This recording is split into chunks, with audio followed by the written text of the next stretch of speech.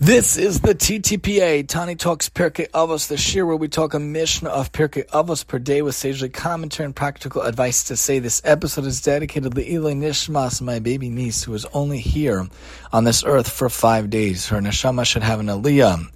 Ruchama Tikva Bas Eliezer David, and we should only know from good things. We're going to do just 2 more missions before we take our spring hiatus, our spring recess, our Pesach, Passover break. God willing, we'll come back after Pesach to finish off the last couple of weeks of the TTPA, and of course the big summer hiatus will come up then. Let's look at Hey Chet. Perek Hey Mishnah Chet, Chapter 5, Paragraph 8. Shiva mine peranil spa'in la'olam al shiva gufei avera. Miksasin ma'asrin, miksasin einem ma'asrin. Rav shal batzora spa, miksasin re'evim, miksasin seveim. Gamru shalo la'asher, Rav shal mehuma v'shal batzora spa. V'shalalito esachala, Rav shal kalaya ba. Davar ba la'olam al meisos ha'amuros batora shalo nimstru lebezin ve'al perish shavias. Cherev ba la'olam al inoi hadin ve'al evos hadin. Ve'al hamorim b'torah shalo kahalacha.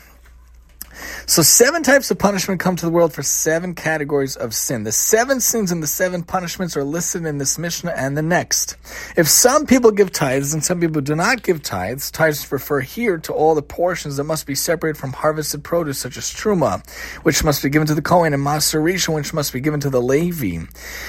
If some give tithes and some do not, a famine of drought comes when some people are hungry and some people are satisfied. Rain falls only in some places and not in others, and even where it rains, the rainfall is limited, as the Rambam points out. With produce in short supply, it is expensive. As a result, only some people can obtain food while others go hungry. The punishment fits the crime in the sense that some people sin while others do not, Rashi points out. If everyone decides not to give tithes, the famine of disruption and drought comes when everyone is hungry. To any of these things. If all the people fail to give Truma and Maser, the punishment will affect everyone. In addition to drought, lack of rain, the land will be occupied by foreign troops who will disrupt the gathering of what little produce there is, as Rav and Tiferes Yisrael point out. If, besides not giving tithes, everyone, as Rabbeinu Yonah points out, decides not to separate challah is the portion that must be removed from dough and given to a Kohen, which is different than what we call challah nowadays. If everyone decides not to separate challah, a famine of destruction comes when people not only go hungry, but even die. There will be no rain at all. Rivers and pools will dry up. Conditions will be like those described in the Torah in Vayikra. I will make your heaven like iron and your land like copper, as the Rambam points out. Plague comes to the world because of the sins punishable by death listed in the Torah that were not given to the court to punish. This refers to crimes that carry the penalties of kares or death at the hands of heaven, which are imposed by the heavenly court and not by a human court. As Rabbeinu Yonah points out, also included are death penalty crimes that cannot be prosecuted by a human court because there were no witnesses, or because the sinner was not warned shortly before he committed the crime, or because he ran away before the court could punish him. Tosfos Yonah points out, if people repeatedly commit such severe crimes, God sends a plague to the world that will take the lives of the sinners, Machaser Vici points out. Thus far, the Mishnah has mentioned 5 sins but 4 punishment. It is explained below which sins and which punishments are included in the Mishnah's opening line. 7 types of punishment come to the world for 7 categories of sin. So if they don't do the tithes, they don't do challah, the famine destruction comes, people go hungry and die, plague comes to the world because of sins punishable by death listed in the Torah, they were not given to the court to punish, and because of sins involved with produce of the 7th Shemitah year.